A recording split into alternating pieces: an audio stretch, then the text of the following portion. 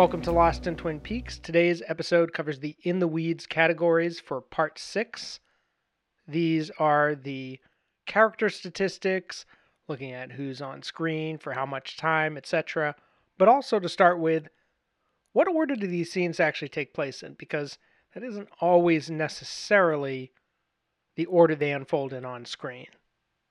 And after we do these other categories, we will also talk about coffee, pie, and donuts, of course, because you can't have a Twin Peaks discussion without that. One thing I do want to note with the characters, obviously every week I have a quote from that particular character. I've been doing that all along in Lost in Twin Peaks, did in Season 1, Firewalk with Me.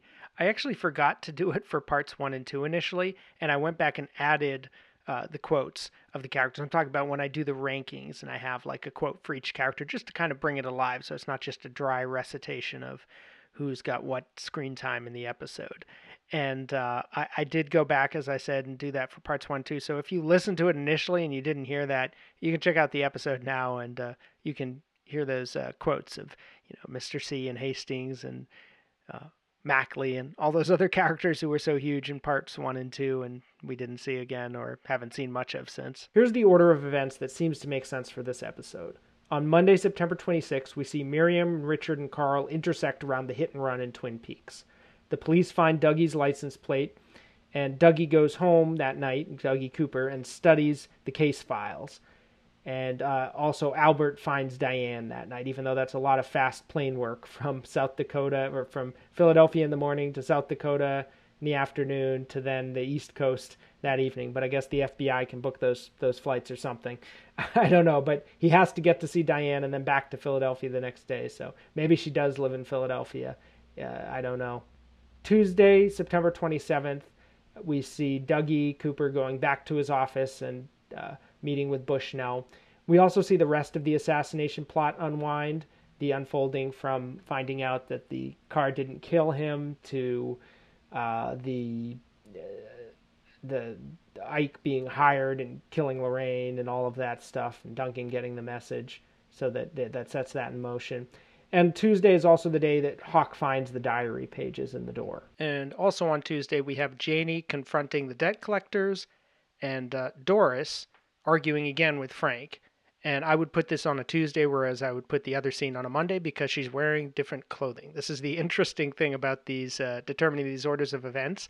The characters show up in different costumes, which suggests there was a script supervisor on set looking at costumes saying, this is this day, this is that. And then Lynch mixes it all up in editing, which is very, very interesting. So there's like an order that then gets disordered versus just a disorder from the outset, which makes sense. You're shooting this narrative story. You need to have some sense of chronology, and yet he plays with it. And I don't know. This is, to me, one of the more fun parts of season 3, actually, is figuring out this order beneath the disorder, which I think we could get into a whole discussion of that in regards to Lynch. I think Martha Nachemson has written about this pretty interestingly. Moving on to the characters.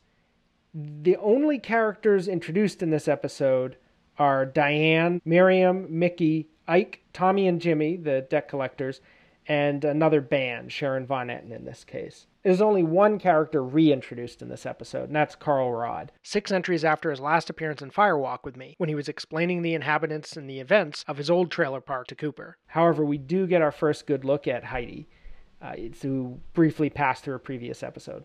Diane and Carl are really the big return debuts in this episode. They have a very complex relationship to the show. Of course, Diane was introduced in the pilot as a concept, as this person that Cooper's sending all his tapes to. But over 30 episodes, we never see her. And then finally, 6 episodes into the return, we officially meet her. 6 entries after she was last addressed in Firewalk with Me, when Cooper guessed what she'd changed in her office while standing in her doorway. Of course, this is the first time we're actually seeing her, but her presence as a character in this world, that was the last time.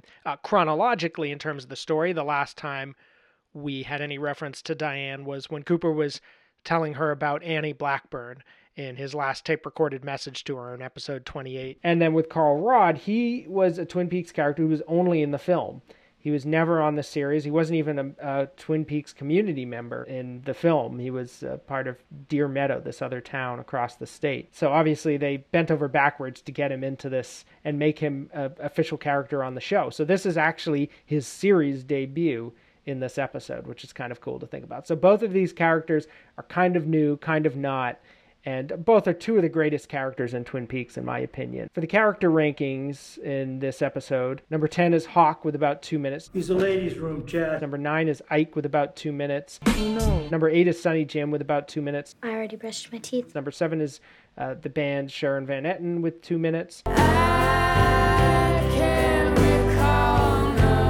Number 6 is Bushnell with 4 minutes. It's certainly given me a lot to think about. Number 5 is Carl with 5 minutes. Fucking government. Number 4 is Red with about 6 minutes. Did you ever see the movie The King and I? Number 3 is Richard with 8 minutes. Don't call me kid. So this is a big episode. This is kind of where he becomes more established as a character. We've met him as this strange, creepy, edgy figure, but now we're seeing his weaknesses, his a fuller picture of who he is as a person, I think. Number 2 is Janie E with 9 minutes. We are the 99%ers, and we are shit on enough, and we are certainly not going to be shit on by the likes of you. And number 1 is Cooper with 21 minutes. They'd give 2 rides. And this time, it's all Dougie Cooper. No Mr. C, nobody else. This is Janie E.'s first time topping the supporting cast.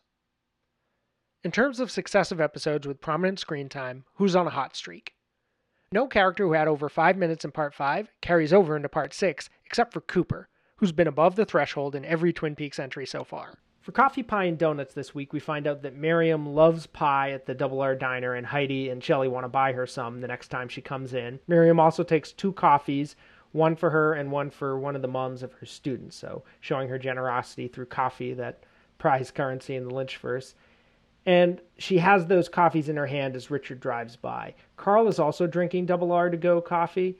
It's interesting in this show, just reflective of the rise of Starbucks and those sort of coffee places in general, that everyone always has these paper cups, these tall paper white cups of coffee from the Double R to go, instead of drinking out of the ceramic mugs or whatever that they mostly drink out of in the old series. Now, it's not always the case. They are drinking out of mugs in certain scenarios, but even in Vegas too, where they have the place down in the lobby where they get the coffee from, they're always drinking coffee that way. And I do think that's a conscious decision reflective of the passage of time since the original show. That's it for this episode. Please rate, review, and subscribe on Apple Podcasts. You can become a patron on patreon.com/lostinthemovies.